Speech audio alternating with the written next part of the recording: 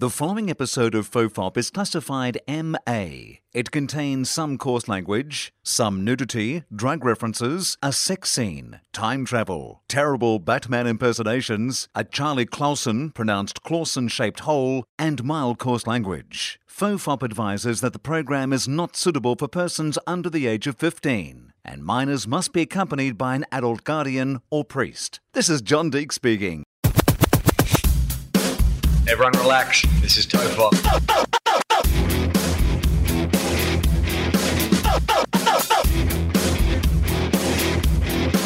Ironically, I'm not relaxed. Hello and welcome to FOFOP. I'm Will Anderson and guest Charlie Clausen. Matt Kirshen is here. Matt will be joining us, of course. This is a big week. Here's what I'm trying to do, Matt, to build up a bit of excitement for the big Fofengers show at Nerd Melt on Monday night. So these are all like mini previews. Right. So I'm trying to get all the guests that are on that show on the show this week. Right. And kind of make it I bet before they put out the actual Avengers 2, they'll do marathons in various cinemas of the individual films. Right, that's right. You can go and see Thor and Thor 2, and you can go and see, Captain America and Captain America 2. This is my equivalent of that, except that instead of repeating the old episodes, I'm creating new content. So it's much better than Marvel, is what you're saying. Better. What I'm saying is this podcast is much better than Marvel. All right, that's a good start. But yes, so that's what we're doing. February 9, it's at the Nerd Melt Theatre. It is free, but you have to book. Well, you don't have to book, but if you want to be guaranteed a ticket, and also just so I know how many people are going to come and how much stuff we should have and whatever, book and tell us that you're coming. It's still free, and then you'll be on the list. And then if we book enough people, then it'll just be people who aren't on the list or whatever. Now I know there's at least one person who's coming from Australia. I know, from Perth. The guy's flying from Perth. Which is nuts. So if you're in LA and you're thinking, maybe I can make it, maybe I can't. A guy's flying from another country. What if he forgets to actually book for the show? Can't get in? I would sneak him in. I would find some space, for the guy. I wouldn't go, that's an important lesson. Didn't book for the free show, locked in all the expensive shit first. What have you learnt? Right. It's if I'm using a vending machine, I'll always put in, if it's an irregular amount of money, if it's a 75p item or whatever, I'll put in the smaller coins first, just in case there's a problem with the coin slot. Oh. You put in the 5p first before you put in the 50p. Wow. So then you've lost the least amount of money if the machine's bust. Look at you. Right? That's like a life hack. In the same way, he should have booked the ticket before he bought the flight. Right. I mean, you lock in the thing you're going to. I mean, because at the end of the day, it was a free show. You were only just putting your name down on a list. Wouldn't it be great if it was a free show, but if people did cancel, there was $1,000 cancellation fee? That's how I'm finally funding the podcast. I lure you in for signing up for free. But then there's a monthly, I'm like, why do we have to put in our credit card details? And then just once a month, you have this weird amount of money, $8.99 come out of your bank account. I don't think you should even be putting your credit card details. I think you actually just send bailiffs round to the individual houses. Right, yeah. I never send a bill or anything. Just really, It's just in the fine print. I think you just do it, maybe not even the bailiffs. I think you do the kneecapping first. Yeah, first. And then then while they're kneeling down in pain, I explain what's happening. Well, I won't explain it personally, but... Just goes, you missed a great show! Right. So he just takes a baseball bat to your legs. Right. What I'm saying is, yes, you can book for free, but if you book and you don't come, I am going to hunt you down and kneecap you. Just to make a point. Yes, so it should be exciting, though. And James Fosdyke's done a really cool poster. I was showing you the initial inks. You were excited to be drawn as superhero. Yeah, I don't think anyone's ever done that to me. I don't think I've ever been superheroed. Right, and Iron Man too. I think that's pretty, I think that's a good one. Yeah. Well, you're the science guy. Right. I mean, at least out of the other of us. Out of our gang, if we had to put together the Avengers, you'd be the science guy. I appreciate that. Yeah, you're the probably science guy. You're probably Iron Man. Yeah, perhaps. Perhaps. If you were an Iron Man type superhero, like, imagine if you had Iron Man life. So you're like a billionaire, kind of inventor, right? But also, you're fighting crime in your iron suit. What's Matt Kirshen's life like? Would you embrace that? I don't know. I think I'd probably get quite excited about the whole being a crime fighter for a week or two. And then I think the allure would wear off. And then I think I'd mostly probably just fly to the pub. Right. I guess. You're like, I don't need to worry about money. Yeah. Like, I'll just have a nice life. Just, like, there's those places now you go to and it's just a room of trampolines. Bounce, they call it in Australia. I don't know what it's called everywhere else. There's a couple of different franchises of it in America. I went once. No, I think I've been twice now. It's exhausting, by the way. Are they for adults? I thought they were for children. Technically. Right. Is this one of those times where you being like a man-child comes in handy? Are you sneaking into Bounce facilities? No, they definitely have. Getting privileges that adults shouldn't have? They definitely have. Are you pretending to be a child? Do you have a false ID to say that you're underage? Here's the thing, Will. They have prices for children and for adults at this facility. Right. Now, the adult prices might be for accompanying parents. Right. I don't know. But you know what? You can buy an adult ticket. Yes. Here's what I will say. The building is open during midweek daytimes when children should be at school. Right. That is a good point. So is that the time you go? Do you go in the kind of the off-peak times? No, I go at about 4:30 at peak child. Right. You like trampolines, but what you like more is bouncing a small child off a trampoline.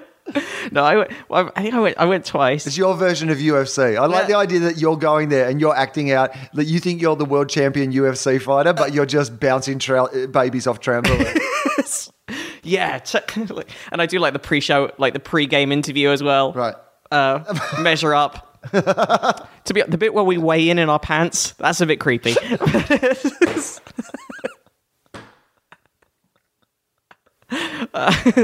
You got to bring your own scale. That's part of the problem. Right. That's.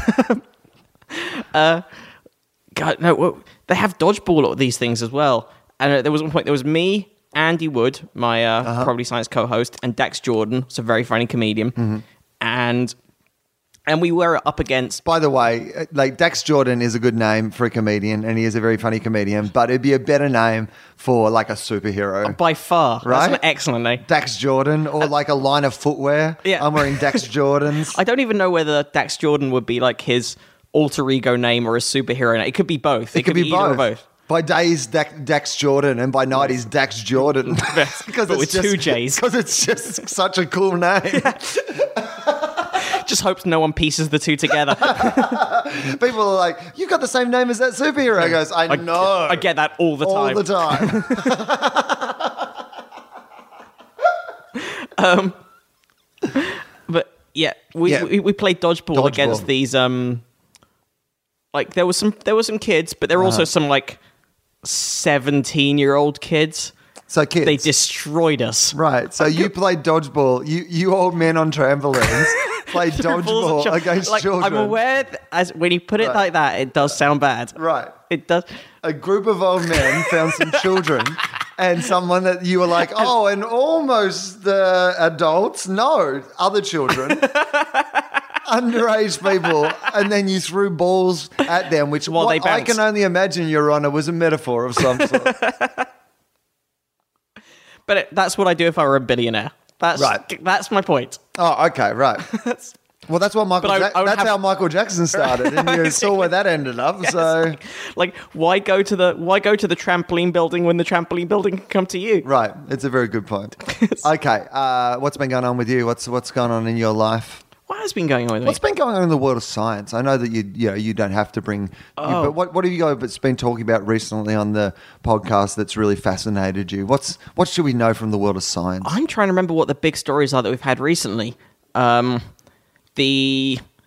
like the big gravity wave discovery from last year was bullshit after all. Okay, so tell us...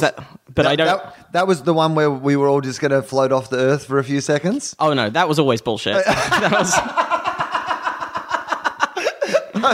Like, that's how little I know about that story, because I knew it was bullshit so much that I was like, I'm not even going to explore whatever this fucking nonsense that some of my friends on Facebook believe is.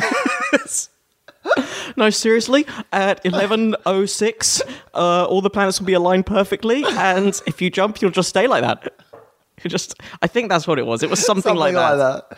It was something ridiculous. I've stopped reading those things because, well, basically, I just don't want to block my friends on Facebook. Right. And if you retweet one of those things, I've said this before, the rule should be, if your description of any clip you pass on is, I can't believe this is true, then it's probably not true. Check if it's true. Just take a second and type the thing into Google and say, is this true? And the internet will tell you if it's true or not. There's that new thing as well that started to happen of there's a handful of websites that sort of bill themselves as satire sites, but actually just post lies.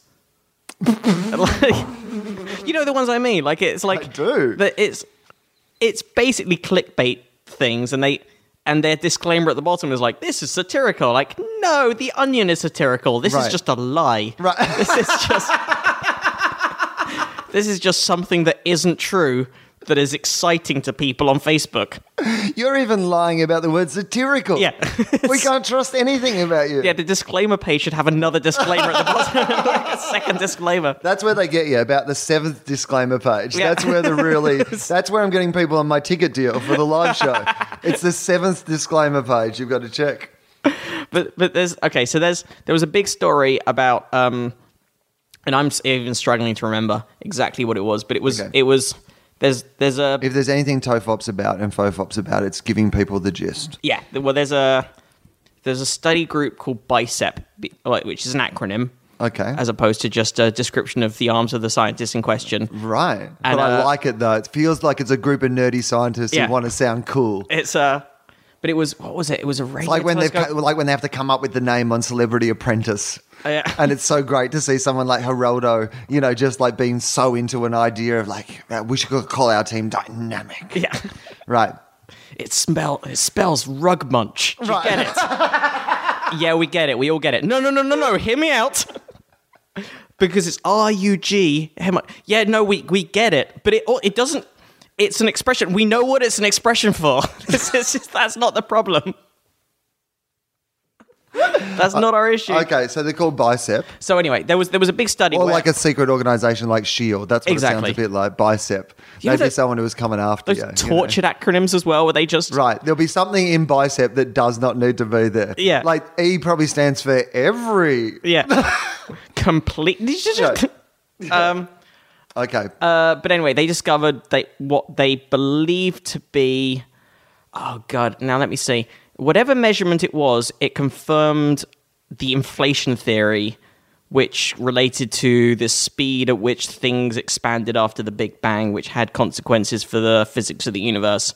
And it was very exciting, and it confirmed a theory that was postulated in the 70s, and they found some physical evidence that supported it. And the scientists who originally came up with the theory was like, well, that's a Nobel Prize. And now it turns out that their findings might be bullshit. Oh. And even at the time, we did an episode entirely dedicated to it, so I should remember it better, but it was almost a year ago now. And we had 3 physicists who we'd had on the show before, Jamie, Larry, and who are based in LA, and then Jana Levin, who's normally in New York. And Jana, even at the time, was saying...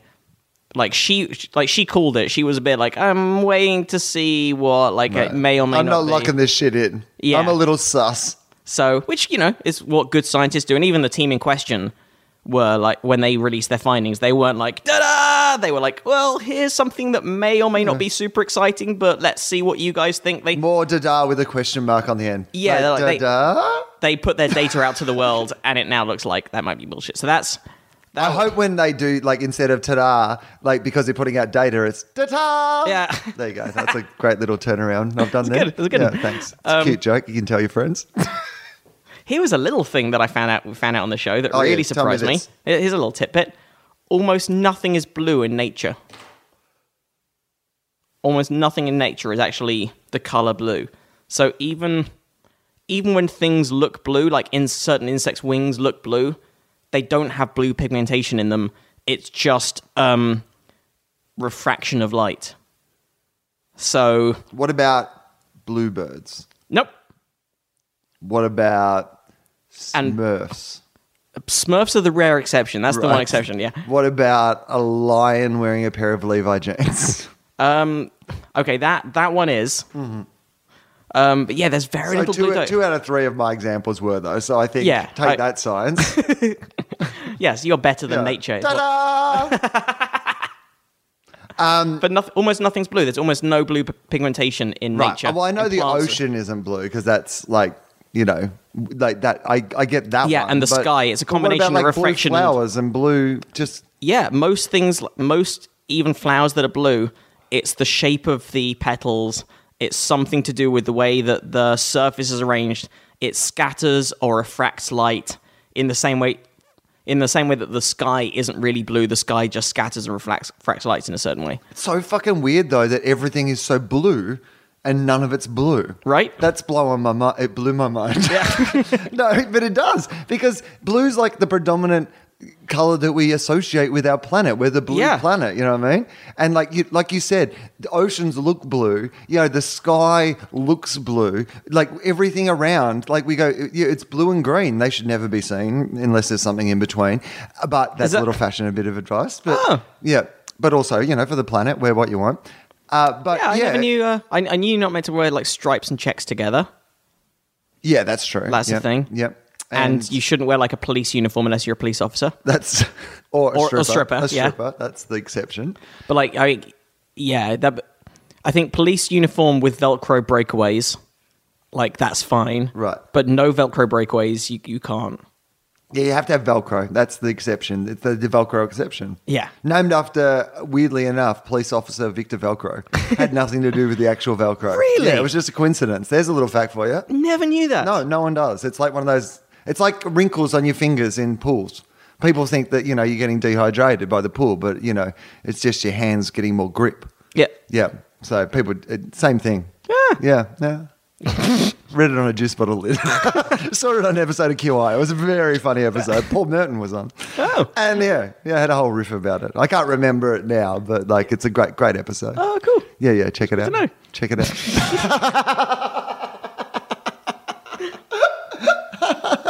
So that's what's been happening in science. Okay, Then that's update to science. I was back in England when you were back in Australia. While we were giving your Prince Philip knighthood. Did you see God, that? yeah, I heard about that. We gave out 2 knighthoods. It's nice to see he's made good. Yeah, I mean... Prince Philip's, good to know he's finally getting recognised. Right. Well, that's one of the best things about it is, I guess, giving, a racist and misogynist a knighthood is very Australian. Yeah. So I guess there is that. And It's kind of appropriate, given like an antiquated thing to an antiquated person. Right. It's like we've brought back this thing that no one thinks we should have, so we might as well. It turns out we can't give it to a unicorn or crocodile Dundee. Yeah. Because they're not actually real. So we found the next best thing. It's the husband of the woman on the money. Yeah.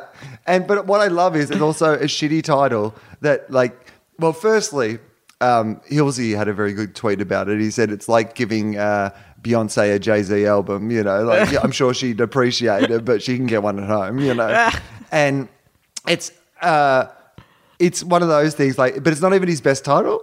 We just give him a shitty title that goes in the middle of his other fucking 3 pages of titles. Yeah. So he's like, oh yeah, okay, great.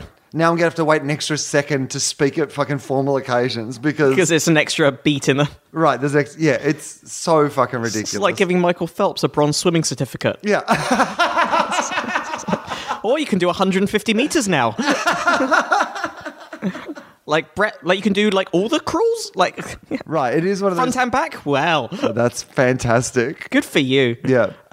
So who else got knighted then? So 2. We gave away 2 knighthoods. So Philip got 1. Yeah, Philip got 1. So that was the first one, and then somebody who probably deserved it, Angus Houston, who was head of the army, and he's a well-respected person in Australia, and I don't know enough about him to have a judgment one way or the other, but from people I trust who tweeted about it and were supportive of it, he seems like someone that maybe you give us this sort of thing too. He is also on the committee that approves the decision. This is true. The two options we've put forward to like the committee and the Queen, one of the guys is on the committee and the other one's married to the Queen.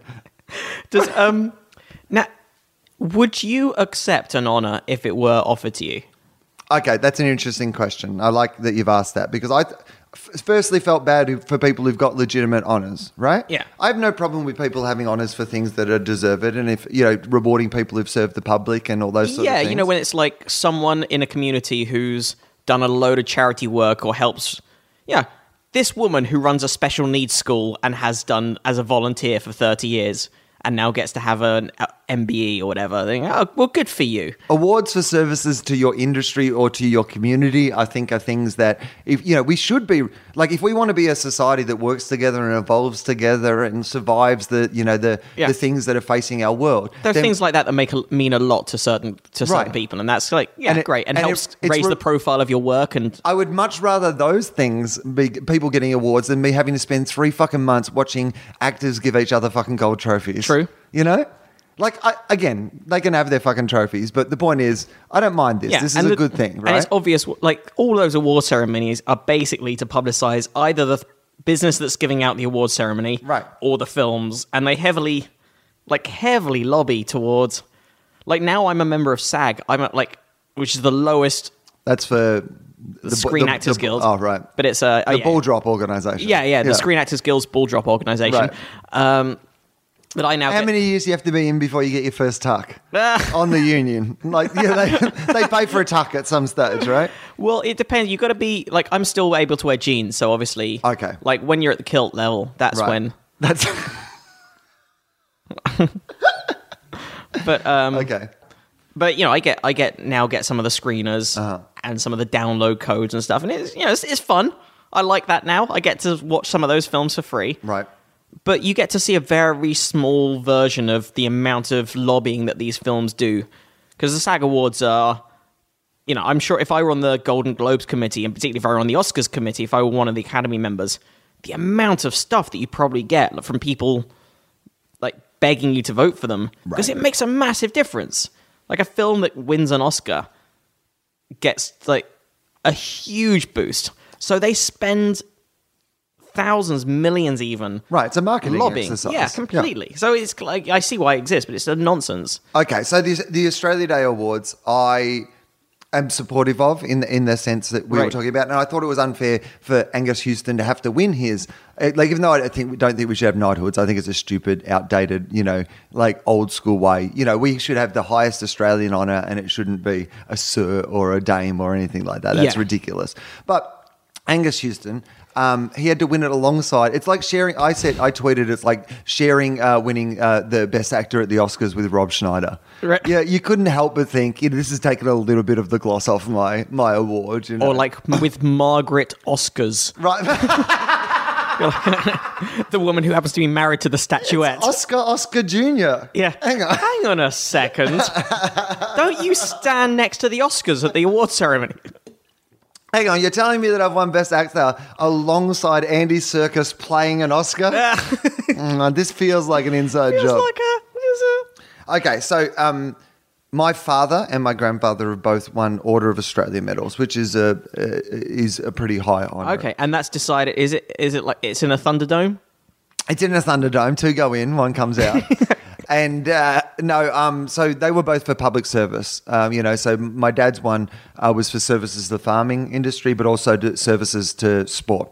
He was a really good sports person, like Australian football and cricket, and played at quite high levels, but also coached for years and was involved in the community. Fair enough. And I went to the... God, you really are like the freak in the family, aren't you? Oh, totally. Like, I've seen you talk about it. It was in your most recent show about how... Right. This is it. Like I am, though. The brother gets the farm. Right.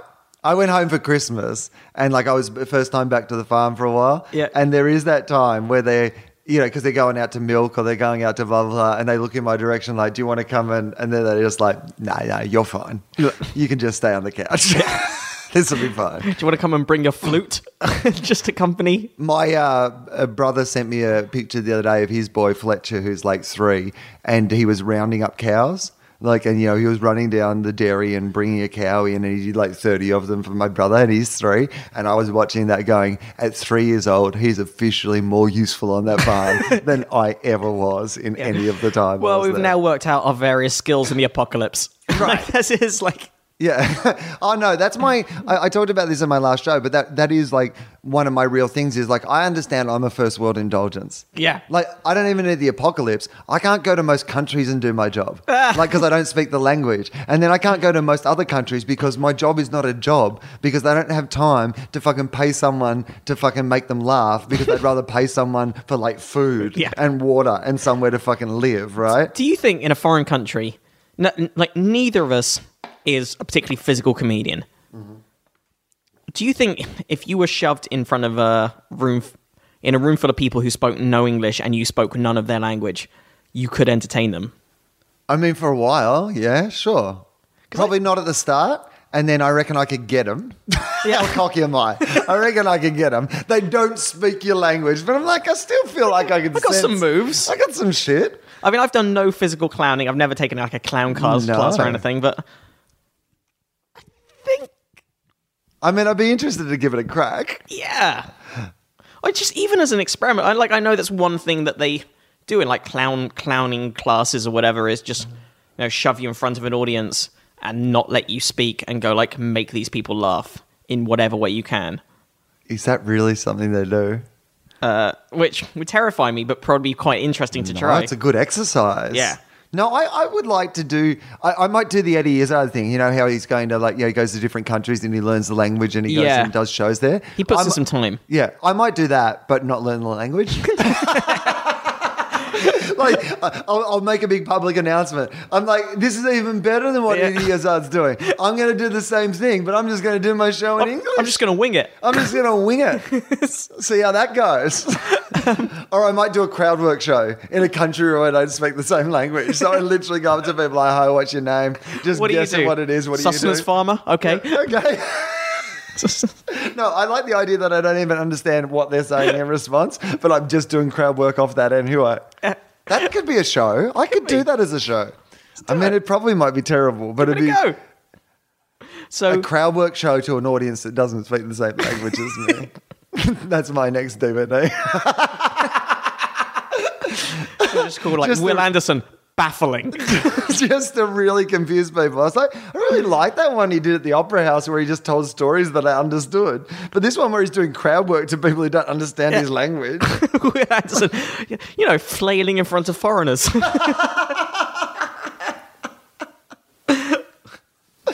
How was Opera House? Because I haven't seen you since you did it. And I imagine it was quite fun. It was fun, and that was one of the things that I wanted to make sure that it was, because there was a bit of pressure on it. It's a big deal. Well, yeah. Like that is the most prestigious venue in Australia, right? I can't think of anything. It's certainly the most iconic venue. It'd be great if we had one that was that was more iconic, but we were just keeping it secret from the world. Yeah, like we'll tell you all about the Opera House, but where you really want to go. Oh, the Opera House. Oh, the one on the postcards. Good for you. Good for you. Yeah, going to that one, are you? Yeah. Oh no, we've got it's the other one, which is the Opera House, but completely underground. Like same shape, but underground. It's the Tassie Opera House.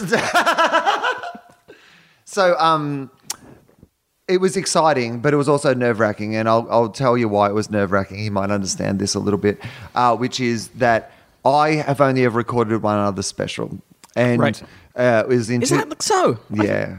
This year will be my 20th show, and I've only recorded one other one. That's remarkable. It's stupid. I should have recorded them all. Are there like audio recordings of some of the other shows? There's recordings of them all. There's probably not, published, of a quality that I would like to publish audio recordings of them. But maybe all. Put them out as a bootleg or something at some point. I could at some stage. I don't know. Yeah. Here's what I'm going to do now, hopefully, is every year from now on, record the show. That's kind of what I'm going to do. I can't really do much about what has passed. Yeah. And in some ways, I'm glad that some of that stuff isn't there. You know what I mean? Like, I don't necessarily want to live and die on some shit I was doing 5 years ago or 10 years ago. Yeah, we talked about this on one of the first times I was on the show, on this podcast, about how your comedy has definitely kicked up a notch and evolved even in the last 5 years. Yeah, no, I agree, and a lot, and mostly from doing that last special, which I Right. hated, and they replay on the ABC every fucking Christmas Eve, and then I get complaints on fucking Christmas Day from people going, "Oh, you'd be more clever if you didn't swear as much," and I was like, I didn't make this to be played on Christmas Eve. Why has this become a Christmas Eve tradition to fuck up my Christmas? That's my Christmas. Me waking up to angry old people going, "Why are you so mad at Kevin Rudd still?" I'm not. It was recorded in 2009. So anyway, what I really wanted to do more than anything was have a good version of a show that when I died, they would at least play that instead of like Right. this old version, me with my... Because the old one I was wearing a Madonna mic. Like, it's just not me and what I do, right? And I'm probably being overly precious about that. Some people really enjoy that DVD, and I don't want to disrespect their enjoyment of it. I appreciate that Yeah, they and there's like times it, when, but- like, I've looked back to my old material sometimes. Even like the one album of mine that's out is something I recorded in 2008, which is now quite a while ago. Right. And there are bits on it that I'm like, oh god, I'm a much better comic now than I was then. And then every so often I'll just like something will get played, or a clip, or on a podcast or something, or I'll hear me pop up on XM radio, and I'm like, oh, that was a good joke. Right. I can still write a good joke. Like, there are bits of that I'm still really pleased with, and I'm sure it's the same with your past stuff. Like, there've got to be bits that you're like, no, that's a rock solid chunk of material. Oh, absolutely. And you know what? It's going to help me make peace with like that last one. Yeah. Now that I've got this one. Right. Now that I've got this one done and it's in the can, I can look at that other one of going, okay, that's a historical document now of what I was doing in 2009. Yeah. And I am peaceful with that because there's another thing now that reflects what I've been doing for the last 5 years. Yeah. Like, you know, that is out there. And maybe 5 years from now, I'll look back on what I've done now and go, oh my God, like, because there's certainly, because I had to watch it back a bunch of times, like, you know, for the edit and all that sort of stuff, which is not something that... I mean, I've never even watched my old one. I've never even seen it. And I've had to watch this one like 5 times in the last week, you know. Yeah, and you're picking shots. I spent so long not giving the notes on my album because we recorded it over... you recorded over 2 shows for your special, right? My album, like, it was like 6 shows or something we recorded in Minneapolis. And you mostly pick, like, the best show. You kind of go, no, I think Saturday Early was the best show. So you pick that. But then you listen to the whole show and you go, I mumbled on that joke, or I slightly fudged that. And then you have to go through every other show and just go and pick the version of that sentence that you thought you did better. So, Because you're finicky. right, and because you've got too many options. Yeah, right? absolutely. Because if you didn't have those other options, you'd be fine with your version. So that's a really interesting thing that you say. So I'll give you and we can talk right through this. It's fun for me to be able to talk about this and explain it to people anyway, because people heard all about the journey and doing it. Dara Bream was saying, we were talking about this a while ago, and he was saying, you've got 2 options when you're doing a special. You can either record over a couple of shows and pick and choose, or do what he does, which is just record like half an hour longer than the special is ever going to be, and then just cut out the bits that don't go as well. Yep. For me, I couldn't do that. Could I be like, no, but I like that joke, and I hate that I did a bad version of that, and that should be in the show. But that's how he works. Okay, that's all really good context for the discussion that we can have about this. So I recorded 2 shows. Yep. And it was in the concert hall in the Opera House, and it was a Monday night. Right. Now, we wanted to record 2 shows, you know, basically, you know, for a bunch of reasons. But, you know, even just having 2 shows, I know I'll do a better first show knowing that I have a backup show. 100%, yeah. Because you've got the backup show, you've got the backup show. If you were like a one and done, then you'd go on a bit stiff and a bit worried because it's like, it's this or nothing. You can go on loose in the first show. What generally happens is you go on loose in the first show because you know you've got the backup and you actually have a really good show. And then because you have a good show, you're like, well, fuck it. I could put that out. So we're set. So the second show, you go on even looser because you know you've got it. And that normally ends up being the better show. Okay, so you're a very smart man, Matt Kirshen. Is that... You're very good. This is like the start of Inception where like somebody says something and later on people are like, oh my God, that scientist was right the whole time. there was a moment in the first show, and I'm jumping all over a place here, but it's related to what you said. But probably 10 minutes in, where I stumbled over a joke that I really like. Yeah. And I went off the back of it, and I just flipped a line. It was just one of those stupid little things. Yeah, like I've said this 50 times Right. and I fuck it. I meant to say, I'm talking about the Walkman, right? Yeah. And why I love the Walkman.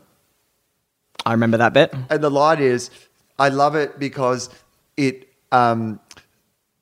under-promised and over-delivers, right? Mm-hmm. And nothing else does that anymore. It under-promises and over-delivers. It makes much more sense in the context of the bit. But I said that it over-promises and under-delivers, which is the complete opposite of the whole fucking point. Yep. And I was able to just go off the back of it and go, well, have to pick that one up in the second show. Yeah. And everybody laughed because everyone kind of knew. And then I relaxed and didn't have that in my fucking head for the next 10 minutes like I would have if I was recording one show. Because that's what I would have done. Well, you've done enough TV. There'd probably be a bit of you that if you were just doing a one and done and you fucked it, you'd be like, I'll pick it up. I'll do it as a pickup once the audience is gone, like we'll clear out the audience and I'll just say that into the camera. I could have picked it up even on the night if it was the first show. I think the audience there. So I'll run you through it. Audiences are savvy enough in general to know how these things work. Well, here's the thing. So a couple of things. So it was a Monday night at the Opera House, which meant we had to sell 4,000 tickets on a Monday night, which is a lot of tickets. Was it a conscious decision to do a midweek night, or was that just the night that you could get? That's when you can get the Opera House. Right. It turns out that the Opera House is a very popular venue for things. Fuck, because I was going to book it for my 35th. Right. Yeah, the reason we recorded so late, because that's way into my new cycle. I should be thinking about my new show on January 19th. But the reason we did it that night was that's the night we could get the concert hall at the Opera House. Fair enough. So then you have the problem of how do we sell enough tickets? And the thing is, I was paying for most of it because I wanted to keep I had a DVD deal in Australia that I still had to complete. So I owed them another show. Yep. But everywhere else I wanted to own the rights. So hopefully we could sell it to Netflix or release it like the rest of the world or whatever. Yeah, and then rather than they put it out and give you a stipend, it's your show, you own the whole thing. Right. And I just want people to be able to see it overseas, because it's the best way for people to know what it is that I, do well. Totally. To see that long form show. So I just wanted that. So basically we also had to sell all the tickets to kind of pay for the whole thing. But that was fine. That was good. That's what I wanted to do. Yep. First show completely sold out. And I've got to say thank you to everyone who came. One of the greatest audiences I've ever performed in front of. They were just there for it. They knew it was a special night, that sort of thing. Yeah. People had flown in from interstate. I was getting tweets from people who were on the plane, flying there. I'm like, this is good on you guys. It's exciting. Cool. Right? Yeah. So I was really excited about it. We had this beautiful big backdrop that James Fosdyke had done for it. And it was it looks nice. Amazing. Justin opened for you? Justin opened for me and destroyed. Right. Destroyed. To the point that you started to get a bit nervous? Or? Well, no, it was brilliant because he's such a good opening act because I know he's going to destroy. He always does. And he gets people thinking. He gets them in the right mindset for my show. He doesn't destroy by just doing a big set piece with his arse in the air or whatever. No, it's really great. He gets people's mind working the way I like them, but we don't talk about the same things and we don't do it in the same style. It's the perfect opener. Makes you up your game as well. Oh, always. I've had times on tour with Justin, definitely, where I'm like, I'm going to have to fucking be good tonight. Yeah. But I respect that in general. I really respect when an act... I think we might have even talked about this before on the show, but I really respect when an act has the philosophy of, I'm going to bring a headliner as my opener. Right. Who's going to crush, right? Because there are definitely some people who maybe a bit less gig hardened who bring a softball opening act. Right. We're like, I'll get them tittering, but then I'm going to come on as the big guy afterwards and now it's my show. No, fuck that.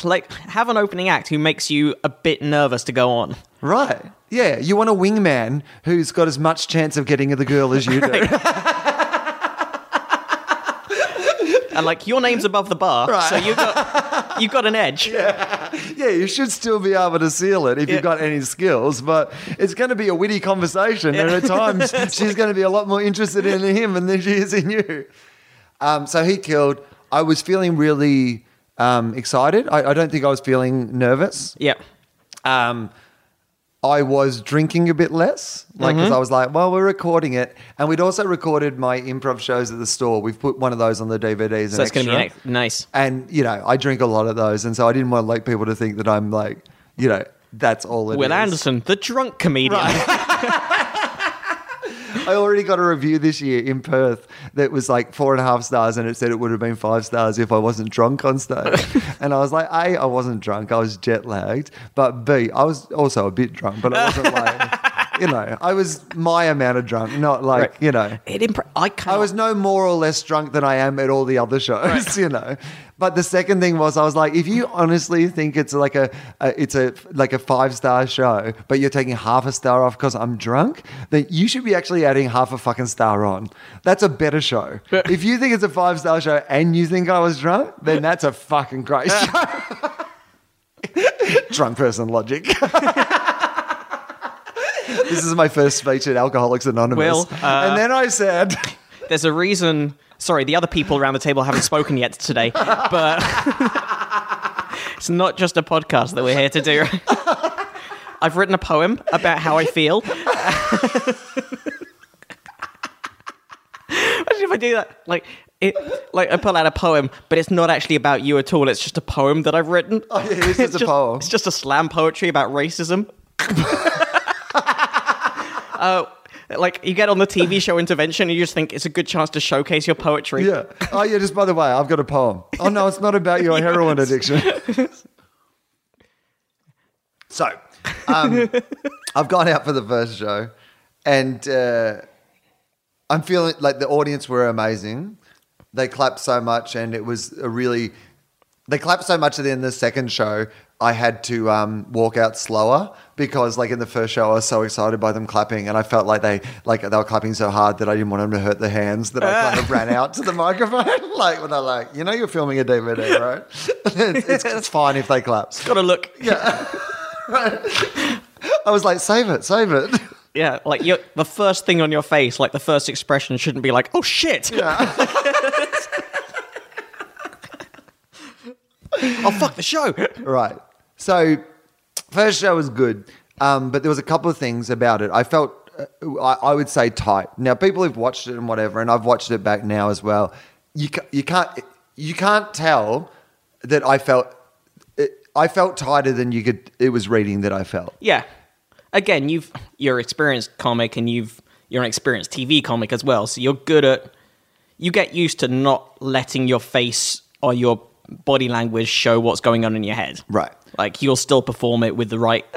but yeah, in your own head, when you're 100% in the groove and when you're slightly...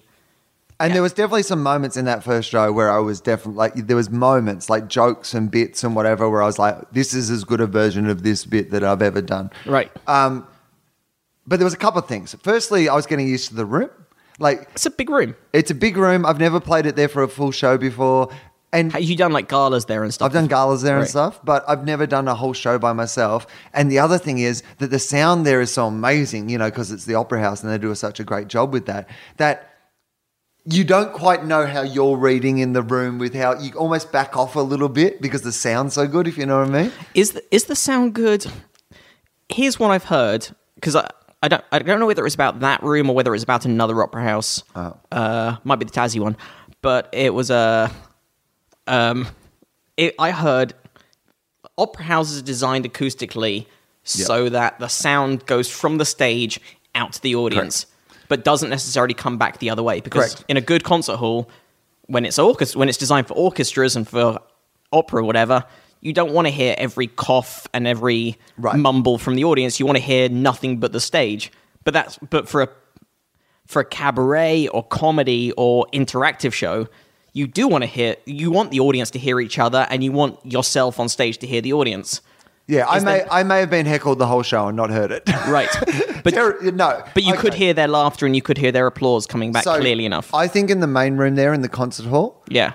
Yes, you're not going to get the warm... when I played the Comedy Theatre in Melbourne, which is 1,000, so it's half the size, it feels warmer. Right. Because it's such a great space, that 1,000 in there feels like 2,000. And 2,000 at the concert hall at the Opera House probably doesn't feel like what 2,000 should feel like. Right. However, you get a big noise still and a big rolling laugh.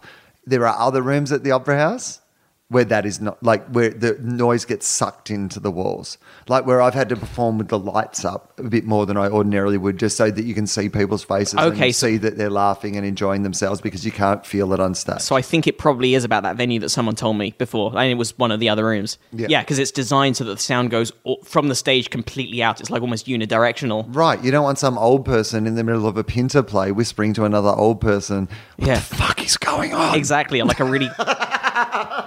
Yeah, like a really quiet movement, like in the middle of a concerto, and then suddenly, like you just hear rustling of sweet packets. Right, or just somebody going, "This is my ringtone." Yeah, I've got this is my ringtone.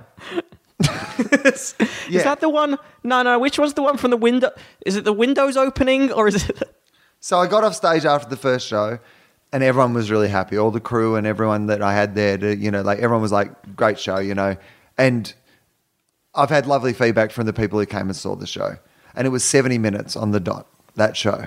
Right. And so I was like, okay, I've got it in the can. The show's done.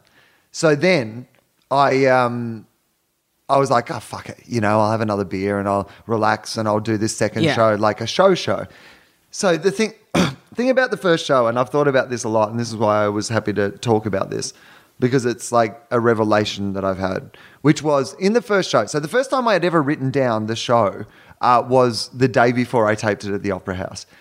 I was trying to do a definitive version of a show that has never had a definitive version. Yeah. Every single night that I've done this show, I've recorded every night, and not one of them is the same. Sometimes the show is about the same topics and not even about the same thing.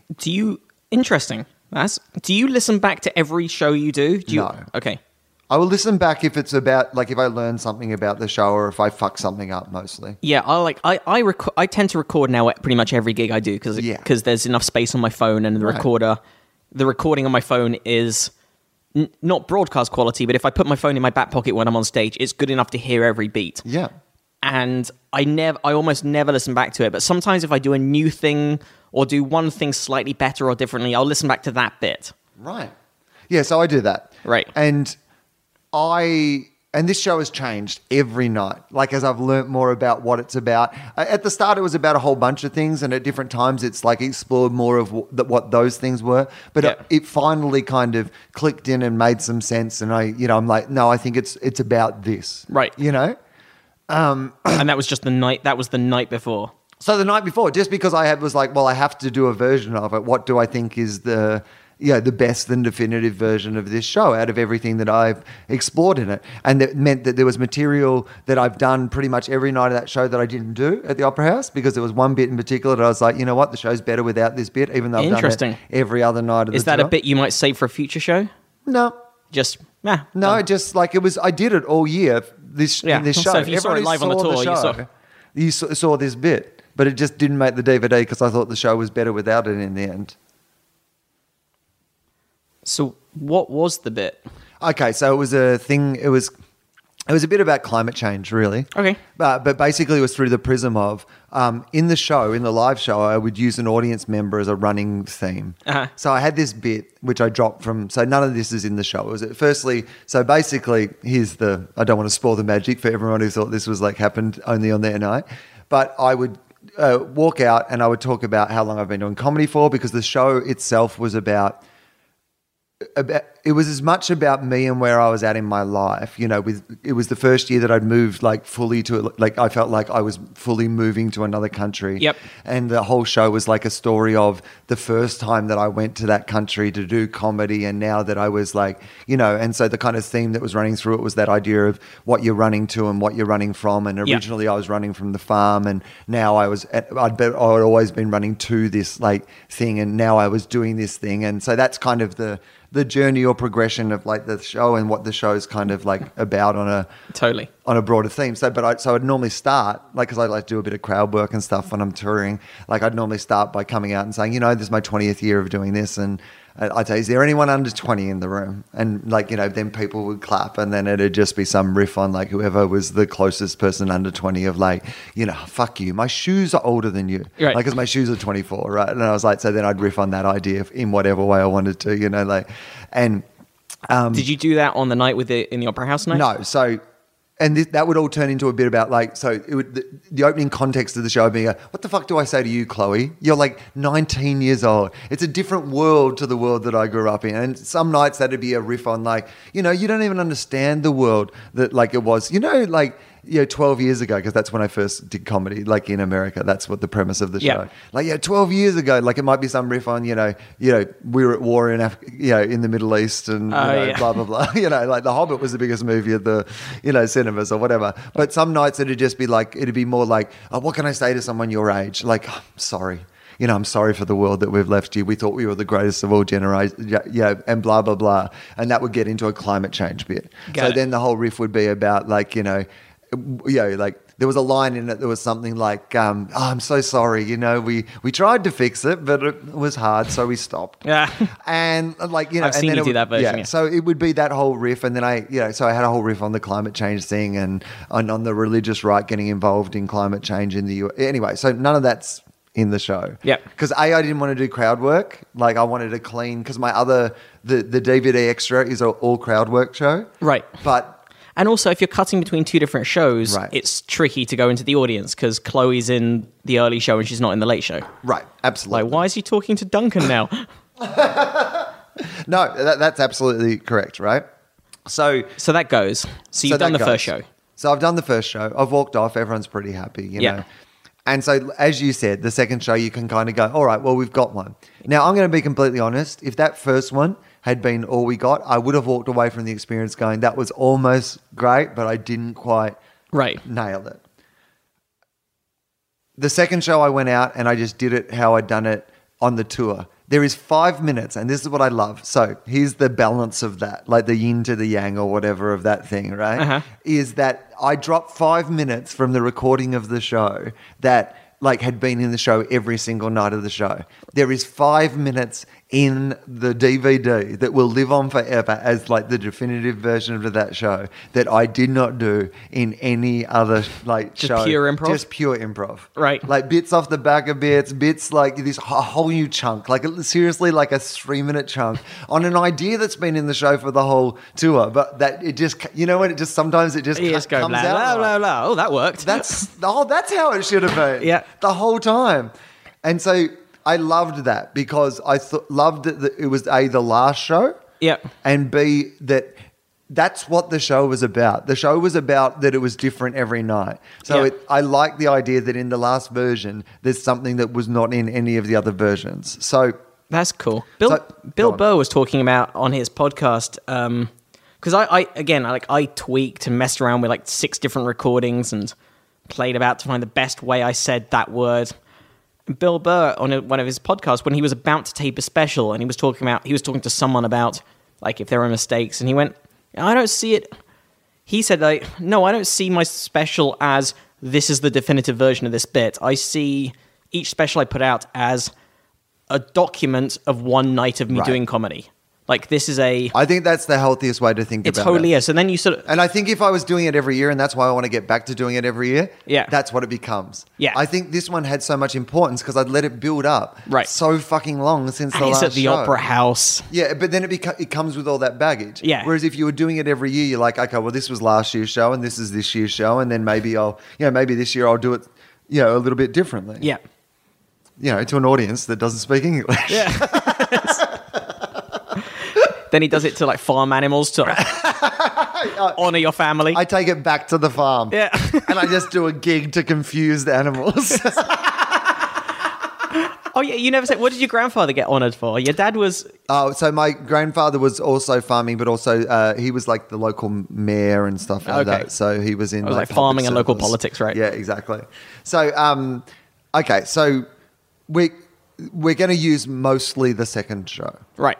Because it just has its own energy and has its own feel. So even though the crowd weren't as big, so we sold about 1,800 tickets to the second show. So you can't tell the difference between 200. As I said to my management, like when they said we're going to do 2 shows at the Opera House on a Monday night, I did say to them, well, let's see if I'm good enough to sell 4,000 tickets to the Opera House on a Monday night. And it turns out not quite. It turns out close enough, but actually not quite. Don't get ahead of yourself. Those 200 people who stayed away. Right. You dicks. I'm going to hunt you down and break your knees. You won't know. You won't know till it happens.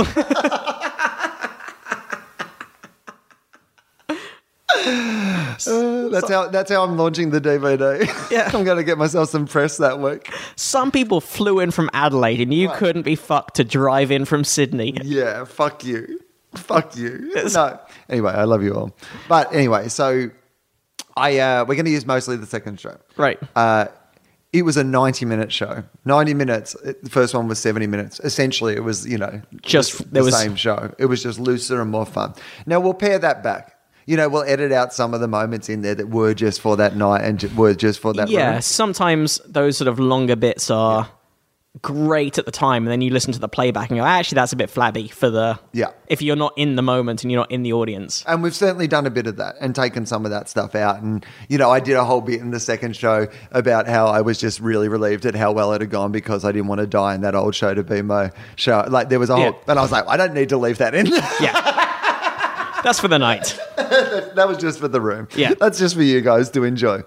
But so then I've had to watch it all back, and I think we've picked up two things from the we picked up two things from the first show where I really did nail the joke better. Yeah. And kind of put them in, and they don't ruin the flow and they don't change it, but it's essentially the second show, and just kind of left it as it is. But that has also meant, and the reason I'm rambling on about this, that I've had the leave-in bits where I've not done the best version of that joke. Because even though that show was I'm happy for that to be a version of the show for people to watch and go, yeah, that's a sense of what this show was. Yeah. Right. There's bits that I nailed every fucking night of that tour that I've not nailed in that second show. Right. Even though it was a great show. Because you were just still bits I stumbled or I fucked around. Does that a bother word you, or have you made peace with that and just gone this is a great document of a really cool night? It bothered me the first couple of times, and then I got into that Bilbo mindset of just going, no. It's flaws and whatever. Yeah. That's what it is. It almost shouldn't be too perfect. Right. And yeah, I think I got too into my head. I'm very happy with my first album, or as it stands, my album. But it's But also your first album. yeah, exactly. Yeah. Your critical acclaim debut. Right. My difficult first album. Right. No, it has been the difficult second album, really, Yeah, exactly. hasn't it? My even more difficult second album. My near impossible third. Yeah. And why is he even doing this now fourth? But I got very into my head, and I'm happy with how it turned out. But there were definitely times where I go, really? Are you that worried about? You made a slight nasal sound on the word "the" Right. At the 40-minute mark. Get over that. It's a document of an evening. Right. And you should leave in a couple of those stumbles and a couple of those... Well, I got a bit freaked out. I watched a bunch of Louis' specials beforehand. Not because I was really mostly because we were having a lot of discussions about how we would shoot it at that time. And I had some pretty firm opinions, but I just wanted to look at some other people's things and kind of get a sense of what they were doing. I definitely have stylistic preferences when it comes to specials. Again, Bill Burr, I love the fact that he had no audience cutaways in his most recent one. Right. So basically, that's definitely the direction that I'm going for as well. Yeah. There'll probably be a couple just to cover some hide edits an edit point or whatever. Yeah. But essentially, that was what because particularly in a big room like the Opera House, people aren't going to watch it in the Opera House. They're going to watch it on their computer or on their phone or whatever, right? Yeah, or on the telly. Yeah. Yeah. So you don't want that. Even though we're doing it, I must say this: we recorded it so it can be in surround sound. So Nice. we're doing. So if you're the sort of person that has surround sound, I don't know that many people who do, but if you have surround sound, proper surround sound, I want to watch it somewhere where that has surround sound. I'm looking now. You don't have surround sound in this house. I would like to fun. sit on the couch and be, because you'll be able to feel like you were in the audience. That's pretty cool. Yeah, that is kind of cool. But yeah, I think for a room in that size, you definitely want a couple of audience shots, or at least from the back of the audience to the stage, Right. just so that just to document the fact that it really was in a room of that. Right. Just to get a feel for So that's the what we're deal. going to do. We're going to do establishing shots, Great. at the start and at the end and stuff. Yeah, and But that shot then- from behind where you sort of see the back Right. of you and you see the audience, you kind of see the Will's eye view of the room. And yeah, and we use a couple of those shots in the show, but mostly it's what the audience would see, what Great. they're looking at. Great. I like that. Because I find, apart from the else, I find it so patronizing. If it's a live comedy event, it's nice to hear the audience and kind of see the audience so you feel part of it, because laughter's a communal activity, and it sort of show you get into the spirit of the night. So that's cool. But I hate the specific close-ups of people's faces to go, that's how you react to humor. Right. And I hate the racist cutaway. It's What's the racist cutaway? my As if someone says something on stage and they have to, like, it's like, look, a black person's laughing. yeah. Oh, the Indian guy's okay with it, so we can be. Oh, the woman laughed at the sexist joke, so it's fine. Like, I find nothing more patronizing and shitty in comedy than that. And TV comedy does that all the time. Of like, I would love because I was like, well, there's nothing in my show that I would need that for. But there is one line. So yeah. Here's the thing. There's one line where it's about where people say you make fun of God, but you wouldn't make fun of Muhammad. Right. And I say, look, I'm happy to make fun of whoever. Like, like whatever, Muhammad. Blah. Like it's not. And then I say it's not hard hitting satire, but I'm equal opportunity. And Muhammad. Blah. Vishnu. Blah. Yeah, it's a rock bit. But I have. In Sydney, it was like only a few weeks after the Sydney siege, and like that sort of like So that joke has a bit of extra, and particularly after Charlie Hebdo and all that sort of stuff, like it's a little just bit more sensitive, even saying the word right. Yeah, and there was even a little in the room, like as soon as you say Muhammad and you're going to make fun of Muhammad, like people are like, is he here? Right. You're not going to draw a picture, right? Like. I had two friends, both who are prominent Muslim people. Right. Like Nazim Hussain, who's a comedian from Australia and was on the Islamic Council and all sorts of things. So a very prominent Muslim guy. And also an Australian cricketer called Usman Khawaja.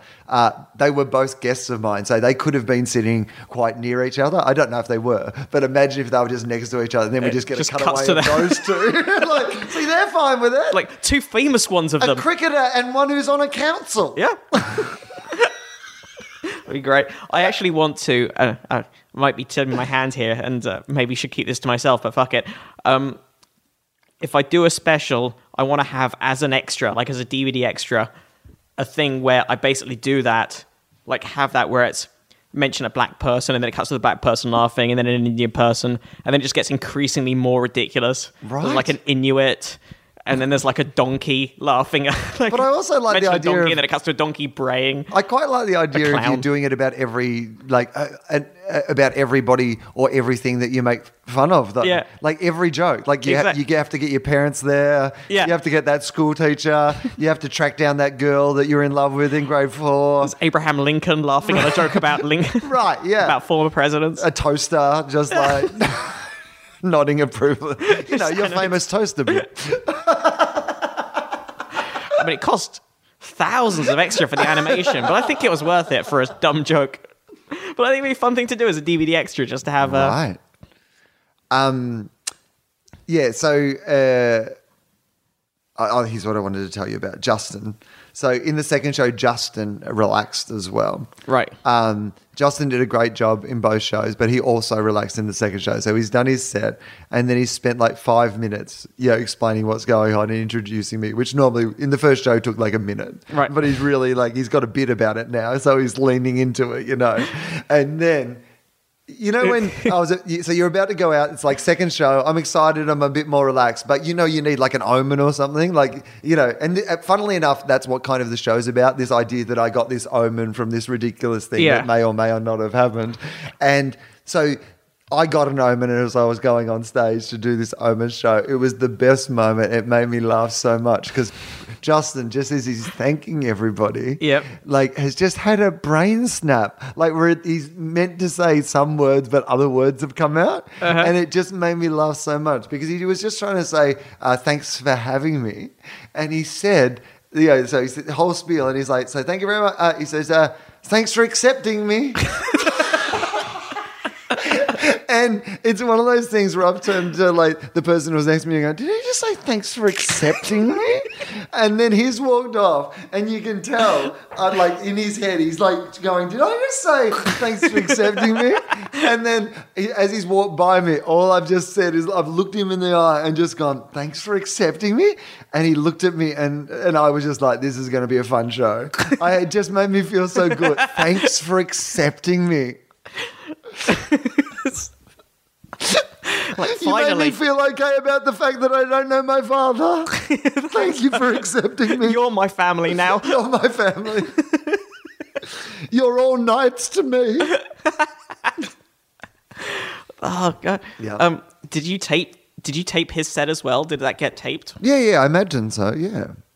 And they taped his set for audience as well, for any of the audience cutaways. So even the audience cutaways you see are actually not from me. Right. They're from Justin, because we didn't shoot any audience when I was on, because I wanted the lights to be a bit lower, because I like to perform, in a room where it's already an artificial situation when they've got cameras and lights and That's stuff a like that. standard trick anyway. And like in TV productions, quite often, if it's like a talk show or something, the audience cutaways have been stolen from the warm-up guy. Warm-up, right, yeah. Yeah, it happens all the time. Because, when the show's on, you have the cameras pointed at the people. Yeah, because you want as much coverage as Right. possible, and you've only got a certain number of cameras. Yeah, exactly. So, yeah, if there's a cutaway where it's somebody just going, who's this guy with the glasses? Yeah. Like the Go Justin t-shirts that everyone in the audience is wearing. It's weird. It was really... Yeah, so... Yeah, I wanted the lights down low for me. So, so there you go. That's the story of the DVD. Well, congratulations, mate. When's that coming out? When? End of March, I believe. End of March in Australia. And then, at some other time in the rest of the world. Nice. But now I have to write my new show. So Yep. I've got to be... You're taking it to the Aussie festivals first, Yeah, right? so March 2 I'm in Adelaide. So That's going to be the debut. soon. That's why I'm That is still in soon. that's why I'm still in my pajamas. Right. I said this to you. You came over at 2:00 in the afternoon and I said, I'm sorry, I'm in my pajamas. Yeah. I have a new show to write. And I mean, like actual, like full-on pajamas. And, I didn't even know they made like spaceship pajamas in that size, but... You know what? You joke about that, but for Christmas, my mum bought me Batman pajamas. So I could have been here in my Batman pajamas. Like, at least take the mask off, Will. I added the mask myself. I got it from my flight, and I've just fashioned it out of like a sleeping eyewear thing. Oh, is that why Batman says Virgin Atlantic? And I've got the earbuds, the little the noise cancelers, and I've like texted them black, and I've just put them on my head. I thought that was a mole. And one of the socks they give you. It's a sock pulled over my head with a couple of little earbuds on top of it painted. That is a make your own Batman after a flight thing. Well, it's not just the drinking that we've all come here to talk to you about. People should start doing that on planes. Let's start doing that. Let's start doing that that could be a meme. We could invent a thing that people do. You get on the plane and you get the eye mask and you get the what are the earbuds called? What am I calling? Just earplugs, I think. Earplugs, right? You Yeah. get your earplugs, you get your sock, right? You put the sock over your head, you attach the earplugs, you paint them black, texter. You can do it with a texter. Yeah. And then you've got to put holes in the eye mask, which is hard because you're not allowed to bring a knife or like scissors on. So we'll have to You come have to up like bite a hole in. you have to bite a hole. And then when it's time to sleep, you'd have to call the cabin crew over and just go, "Could I get another eye mask, please? Because I've chewed through my first one." I'd be like, "Oh fuck, we got another Batman." Hey, Emma, we got someone else's Batman their mask. Can we get another call set? it Batplaning. Hashtag Batplaning. We started that. I want to see it. Batplaning. It'll be the new planking. It'll be the new planking. Oh my God, that'd be great. I would love for us to invent something that was like, I'd love to be able to say I invented something that came up. That's utterly useless. Right? I don't mind. It doesn't have to be a good thing. No. It'd just be like, what's something that's totally useless? Like glow sticks, right? I just would have liked to have invented glow sticks. Well, glow sticks, I think, did originally have a use in like camping situations. Like the one... I don't want to have invented those ones. I want to just invent the ones that they have at like raves and shit. Right. Yeah. I'm the guy who adapted another guy's idea. That's what I want to be. I don't want to invent the iPhone. I want to invent an app. Right. Right? Or like you want to invent like the bunny ears that you stick on an iPhone. Yeah, I'd be happy with that. Or just like something that it's like helpful that people like, like that just makes life a little bit easier, right? I would have liked to have invented the little thing you push with your foot to open a bin lid. Right. Like if I've invented that, I'd be like, the pedal bin. yeah. If I had been the first guy, I was like, we could put a little, A pedal on. Yeah. yeah. You'd have contributed to society. although also negatively contributed because those things inevitably break within a year or two, and then you've just got an annoying bin. Yeah, well, I mean, certainly if I invented them, they would not have. Because I don't really know how it works. Get your 3-year-old nephew to do it. Right. I imagine I could work it out. I've been boasting about this so much. I should not. I'm about to boast about something that no human should boast about, but here you go. Okay. I assembled a barbecue over Christmas. Okay. And it took me 3 hours. It probably should have taken about 30 minutes, but it took me 3 hours. But it had new fashion burners and all sorts of complicated shit. Well, that's and good. I put it together. You had to have your own tools, Matt. It wasn't just one of those things where it comes with the Allen key and you whack it together. It wasn't that. You actually had to have tools. Wow. Or go and buy tools if you didn't have tools. or borrow them from. Your girlfriend who has tools, in my case. So But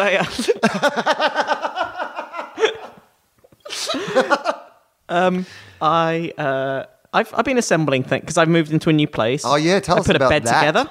So you're living by yourself for the first time, ever. No one to protect me from monsters. Right. So it's pretty scary, but I'm coping.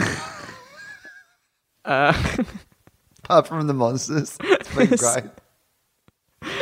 Yeah, it's good, but the previous. Did you have to buy a lot of your own stuff? I had to buy almost everything because. And how did you go with that? Did you enjoy it, or was it a chore? I've had a couple of friends help with a few things. I'm lucky enough to have a few friends who enjoy that kind of thing because I'm bad at it. But I'd never done it before, really, to that level, because I used to live in a furnished place out here. I was subletting from a friend. And in Britain, when you rent somewhere, it normally comes furnished to a fairly high extent. Is that right? Yeah. My old place in London, and pretty much always when you rent somewhere, you have to have your own little things, like maybe a bedside table and stuff, right. like work desk. Toothbrush. No, that comes. With. But the big things like a bed and couches and kitchen table, fridge, that all normally comes when you rent somewhere. Comes with it. I mean, that does actually seem practical and handy in some ways. Yeah. Whereas in America, and apparently in Australia as well, they just give you the empty shell of a building and trust you to be a grown-up. Yeah. They're just go for it. Well, we would put it the other way. In Britain, they leave you their stuff and they trust you to be a grown-up. Well, that's Do you know what I mean? At least in Australia, you're ruining your own stuff. But it means normally in a rental place in Britain, you're often dealing with fairly cruddy, the kind of furniture that someone who's renting a building is this is a couch. I don't mind getting fucked up. Exactly. But you don't have to buy a couch. You don't have to buy a bed. You don't have to buy a kitchen table and chairs. And I'm doing all of that at the moment. And that when you live in another country is a whole another level of investment as well. Because you're it's not like if you decide in a year and a half to go back to the UK or whatever, that you're I can just take my bed and my... Right, you have to sell that to someone. Right. And I even in Britain, I've still got some of that stuff in Britain that's in my parents' loft. Just in my parents' attic, there's stuff that I just can't be bothered to bring over because it would be such a hassle and such a I've got kitchenware. I've got a whole set of nice knives. I've got pots and pans and plates and cups that are just sat there gathering dust. And I bought new ones out here because it's probably cheaper than shipping that over. Right. Or just every time you go home for Christmas or something, taking one empty suitcase and coming back with the weirdest suitcase full of shit. I did that a bit, but there's others. There's a king size duvet that is still there. That I'm do I want to bring that, or do I just go to a shop and buy a new one? I've just bought a new one. Right. But there's just there's things like that. It's just I can't be bothered to, or it's just a hassle. So now I've been buying stuff, but I've been putting stuff together. I put a whole bed frame together by myself. Okay, that's pretty good. It was good. I was impressed with that. How long did it take? Not that long. I mean, it was IKEA and it was designed well to go together. So it worked, but I did it. I put it together and it supported my body weight without creaking for right. I mean, you aren't much of a test of that. I am much of a test of that. It's yet to be fully road tested. Right. But I had to go bed shopping. Okay. I've got material out of that now. Yep, good. Literal material? I've got I've got a 5-minute bit now on buying a bed that I'm happy about, so that's paid for itself. Right. Is it material-based material, though? From going bed shopping? Is any of it about, Doona covers or, duvet Sheets, anything? No, I don't have any sheets bit. No, it's mostly Okay. mattress in it. Okay. So it's mostly mattress. It's mostly mattress. Okay. Yeah, okay. All right, I can say that. But it's a bit. Did you choose a mattress for... Did you choose a mattress for comfort or did you choose a mattress for affordability? I split the difference. Okay. I spent substantially more than I could have done to get a serviceable mattress. But I didn't go nuts. What size bed did you get? I went queen size. Okay. Because I wanted a relatively good sized bed, but I'm in a studio apartment and a king size was taking the piss. Right. I didn't want most of my flat to be a bed. Well, that makes sense. Yeah. So Right. I went for queen size. Well, which is like, Right. That's it honours your origin. right. It's a great tribute. Yeah. You know she's married to Sir Phil of Australia. One of the finest Australian knights. Of all time. Does he have to defend Australia now if Australia's attacked? Well, I mean, yeah. I mean, I just imagine he duels with the other knights, right? Well, Is that how it works? So him and Angus Houston, who was head of the Yeah. military, are going to have a duel. Okay, maybe this is interesting. And if any of Maybe this is like Thunderdome. I think- if Tony Abbott, that's how he can save this because it's going to bring him down as Prime Minister. But he could save it by going, no, you haven't seen the twist yet. We can make them fight each other. And if anyone in Australia is challenged to a fight, they can pick one of those two as their champion to fight in their stead. That would be brilliant. Yes. Like people overseas, like we've got all these people on death row at the moment, Right. Like in Indonesia for drug smuggling, and because Australia's not a death penalty country, like there's debates in our society about. Look, here's the thing: they were heroin traffickers, and that can do a lot of damage to society. But I just personally believe that we shouldn't kill people. Like I don't think it's. There are so many reasons against the death penalty. I can understand why people want to kill people, and I think that's one of the reasons we shouldn't kill people. Yeah. But anyway, maybe we could give them a chance, at least a sporting chance. They could say, look, Indonesia, you bring your best night, and we get our best night, and Yeah. like you at least get a last defence. You get Prince Philip on a horse. We'll have to wait because he's back in the hospital again with a bit of heart trouble. How is Australia reacting to it? Like, are they genuinely indignant, or do they think it's funny or nonsense? Or No, this may well bring Tony Abbott down. Like, Are you actually into serious? his prime ministership? Yeah, because he's had a terrible run. It turns out he's a shitty man, right? Yeah, and he always has been. Turns out that here's what the Australian electorate thought: that we hated the last mob so much that we were like, you know what, like. Here's what it was like. We were in like a bunch of really shitty relationships, and then a guy came along on a motorbike, with gang tats and like everything, and we were like, you know what? Just give it Maybe he'll be a nice guy. And then you accidentally got knocked up by him. Right.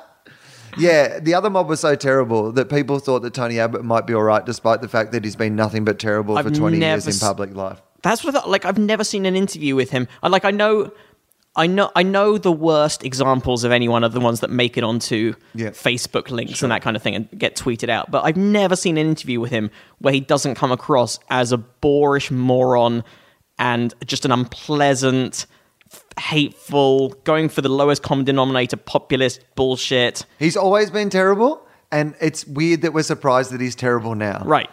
It's like we've gone, hey, this guy is terrible at this low-level thing. Maybe he'll be awesome if we put him in charge of everything. But it just shows you what politics is like that. If it genuinely is, like, this thing is genuinely making such a big difference, shows you what politics is, that he's done all these terrible things to various... I mean, our human rights obligations to refugees have just been completely thrown out the window. It's ridiculous. He's targeted in his budget the poor, the elderly, the unemployed, the disabled. Right. Like, I mean... And the thing that might bring him down is the most inconsequential, unimportant... Right. Oh, he gave a trinket to he Right. gave an outdated institution to an outdated institution. And that's the thing that's going to... Not the way he's treating all these other people. No, well, but I do... Not his sexism and racism and... Right. I think it is one of those things where sometimes, it was so out of touch with what everyone. It was one of those things where in every news story, there's at least the ideological warriors who will come out and like defend the decision. Yeah. But like he had all his best friends, like the right wing guys, like Andrew Bolt, who's our big Bill O'Reilly or like whatever would like to be, the right wing voice, Even he came back from his holidays to be like, this is the most ridiculous decision and Tony Abbott's an idiot. And I'm like, oh, man. Wow. Because no one could find, there is just no way of, and he didn't consult anyone. He called it a captain's pick. So he just so even his own cabinet. So the next day, about 10 people got interviewed and they were all like, well, he's the Prime Minister. Not one person backing him up or saying it's a good idea. Wow. So he might survive it because, we've turned over Prime Ministers so often in Australia that to turn over one this quickly into, they might have to try to just survive it. But, I mean, it might bring him down. Hilarious. Of all the things. I mean, if that's what it takes. But right. God, that's ridiculous. Although, it's not like... This is the thing about Australia at the moment is that, everyone's terrible. We keep going, he might do a good job. No. What about her? No. What about him? No. Then by going, let's go to the person who didn't get the job, in front, you know what I mean? Most of the people we're going to next are the ones that weren't as good as the last one we had. Right. Right, so it's just getting worse. We're just looking at the janitor in the corner, what about that guy? He's been here the whole time. Give him a go. Let's give it a try. Maybe it'll be like Goodwill Hunting and it'll be really good at stuff. Yeah. So anyway, well done, Australia. What a good note to finish the podcast on. Hey, Matt, we should finish up. People can see you on Monday night at the Nerd Melt Theatre. It is free.